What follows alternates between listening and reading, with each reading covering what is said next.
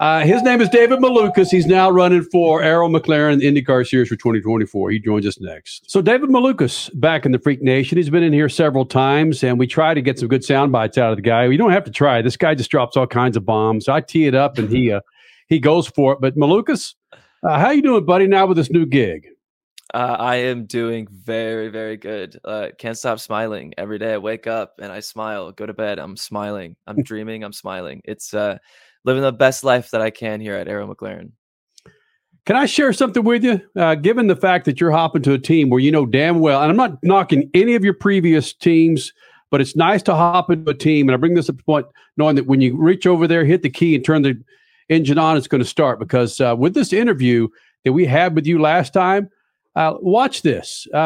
This is that's you here in the Freak Nation, and that's no audio. Oh, that was on you, Kenny, not David or his former team. Yeah. Wait, we had no audio. Yeah, no audio, buddy. And that was a damn good interview, too. Oh, it was so good. There's so many good clips from that. I know. Oh, no. Yeah. Oh, that's so unfortunate. So my point is you're hopping on a team that is incredible when it comes to production of a race car and performance on a racetrack. That I hope you don't have to deal with speed freaks every now and then.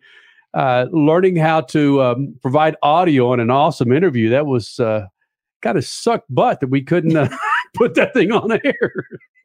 Yeah, that's really unfortunate. That was a really good interview. High energy too, right after the race. There's a lot of good bits that you could have collected from that. Oh, I'm so sad.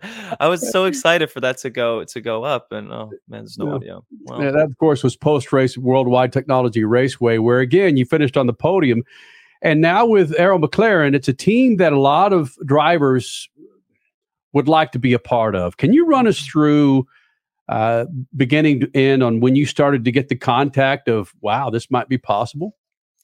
So it first started to come together in Nashville. That's when I first started to talk to Zach and Sam Schmidt. They obviously showed interest and told me about the possibility. And very soon after that, I'd say it all kind of got wrapped up within a month. So going into the final few races of the season, I already knew. And I was trying very much to keep it within me to not spoil or say anything about it. So yeah, it was really good. I tried to do like little hints on my Instagram stories and stuff. Nobody noticed. I was putting like the papaya colors everywhere, trying to hint at it, little Easter eggs, but nobody caught on. Actually, I think somebody caught on at Laguna. I took a picture of the corkscrew and I was like, wow, what an incredible place. And there's actually a bunch of Arrow McLaren people right at the bottom of the hill. So somebody pointed that out. They're like, oh, foreshadowing. Yay, somebody's paying attention out there. So basically, let's go back to that interview without audio after your podium at Worldwide Technology Raceway. You knew then, and you gave us no Easter eggs, or at least we wouldn't know because we have no audio. Yes, I couldn't say anything, but I was so excited in the back of my head. I really wish I could say something, but I did a really good job keeping it in. It felt a very long time for me every week. They ask you? Nice. They ask you just to do your best to keep quiet, or we're going to have to let you go before we even hire you? Well, I mean, it probably wasn't that serious, but that's how I took it, because I'm like Arrow McLaren, and they're like, you got to stay quiet. And I'm like, okay, I won't say anything. I won't do anything. Whatever you want, I'm doing it. But yeah, I was trying to, and the thing, it was actually a lot of fun seeing all the fans and the community trying to figure out what's going on and where I'm going when I already know the spiel of not just me, but all the drivers. And I'm just sitting in the background, just eating my snacks, just nobody knows. That's tremendous. Now, you just said, whatever they say, I'll do. Hold on, though. I know you're relocating from Chicago to Indianapolis. That's awesome. But that was your decision, not theirs, correct? Yes, that was my decision. So that's something that I've always dealt with going throughout my whole racing career, is that I want to be near the shop, wherever it may be. So since they're based down in Indy, that for me was obviously my call to go down there. And I'm very excited. I've been wanting to move to Indy just to be, near all the drivers, and all the people that I now know all live in Indy. So I think for me, it's going to be better. And I've wanted to make that decision. But since I was with DCR previously, they're right down the street from me, 15 minutes here in Chicago. So I just want to be with near the shop so I could be with the guys, be with the team, especially now that it's new. Everything's new for me and there's a lot of people. I want to build all the chemistries, build the relationships. So by the time next season starts, we already have our lingo and we're already having a blast out on track.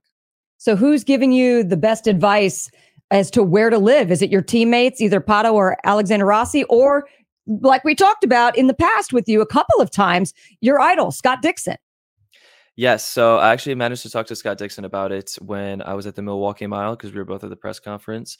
And so far, everybody I've talked to, from drivers to mechanics to engineers to just people in Indy, everybody says Carmel is where you want to be. So I will be moving in the Carmel area. Zionsville's not too bad. I'm a Zionsville graduate. I got to say, I'm a little biased to that area as well. But yeah, you can't go wrong. Indianapolis is a great city. You're gonna love it. Just don't swim with Pat McAfee in the Broad Ripple River. Oh, okay. All right. Sounds good. I'll remember that. Has there been team meetings with the other drivers at this point? Yes, there has been. We've done, a few different couple of meetings. Here at Arrow McLaren, they're very structured. They have, plans for everything. And I've managed to actually test with both drivers. I tested with Pato in Sebring and I tested here with Rossi at Indy. So managed to get already a feel with both drivers, talking with them, communicating, and overall as just the team in general. And so far it's been very good. Pato and Rossi are very good in their own ways. So it's just, I'm trying to absorb as much information and write as many notes as I can. So when I come home, I kind of just study between the two and make sure that I'm very much ready when 24 comes. I just don't know with Alexander Rossi, such a bombastic, loud, suck the air out of the room personality, how you two are going to get along. It's a really good relationship, I think, for the three of us. It's kind of like Rossi's going to be our dad taking us to the track. That's kind of the way things have been shaping up, especially through content day. I just recently did a previous podcast and they asked, if you did a road trip, who's driving and who's in the back seat? And I'm like, well, me and Pato are definitely in the back seat listening to some jams when Rossi's driving us to the track because that's just the relationship it is. It's the dad taking the kids to the track. So what are the jams? I mean, if this is Pops taking you guys to the track, what are his jams? Well, Rossi's jams are, they're I guess you'd say they're like alternative or more like, I don't know, like music you would listen to at like a campfire. Like, I don't really know. It's nothing really like intense. So for me, it's very just mellow and same kind of beat throughout. It's not really for me. So yeah, that's, hopefully he doesn't have the aux. So wait a minute. Is Rossi like Tom Petty, Eagles, or is it even more is it more alternative? Like you did say alternative. Not alternative. I don't really know because I'm not really in that realm of music. For me, it's like that's just something I never really kind of listened to. It's something that, it's good to play in the background when you're studying at a coffee shop, but I didn't know people listen to that like, all the time, like on a daily. So like I don't know. Real? Yeah. So I don't know. That's, to me, it sounds like his taste in music is like background music. So it's yacht rock. Maybe. Yeah. I guess that's a way of putting it. Yeah. What is Malukas's I mean, what's your basically your playlist? Well, my playlist has an incredible variety. I listen to so many different genres of music, but let me pull up my gateway playlist that I created just to get kind of a feeling for it. So I have Spin Me Around. Right, yeah. So I have Spin Me Around, Dead or Alive, Smooth Criminal, Michael Jackson, Ella Bella Sola by Peso Pluma. We got Cantina Band by John Williams from Star Wars. A lot of variety there. We have Rasputin, great song. But we also have some more recent stuff like Post Malone, Olivia Rodrigo, Master of Puppets, Metallica, Frank Sinatra. I'm a big Frank Sinatra fan. So that's, I guess, something that people were a little bit surprised by. But it's a large variety. Alors on Danse, which is like a French song. I really like that. So this is variations. This is your playlist. This is what you roll into. I mean, you're listening to this before you hop in the cockpit? Oh yeah, like this is the stuff that I listen to. There's also, a few songs that are more like kind of like get you up, motivating, like you could do this, kind of like, that type of stuff to get you in the game. But anytime I do that, I get a little bit too excited and I make some stupid moves. So I kind of just listen to some Michael Jackson, just something that gets me in the mood. Smooth Criminal, love that song. So wait a minute, you just called that your gateway playlist. That was your St. Louis playlist. Do you have a Yes. different playlist for every track?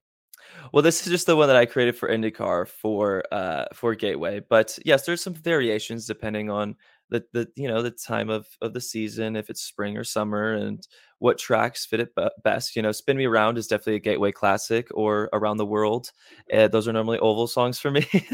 It's awesome. Hey, buddy, happy New Year. Happy holidays. I know it's only freaking October. We just thought we'd get it over with right now, right? Well, to me, it's not getting it over with. I love these moments. I love you guys, Speed Freaks. That's the way to go. Perfect. Malukas, All right. thank you, buddy. Thank you guys for having me. It's a All right, blast buddy. as always.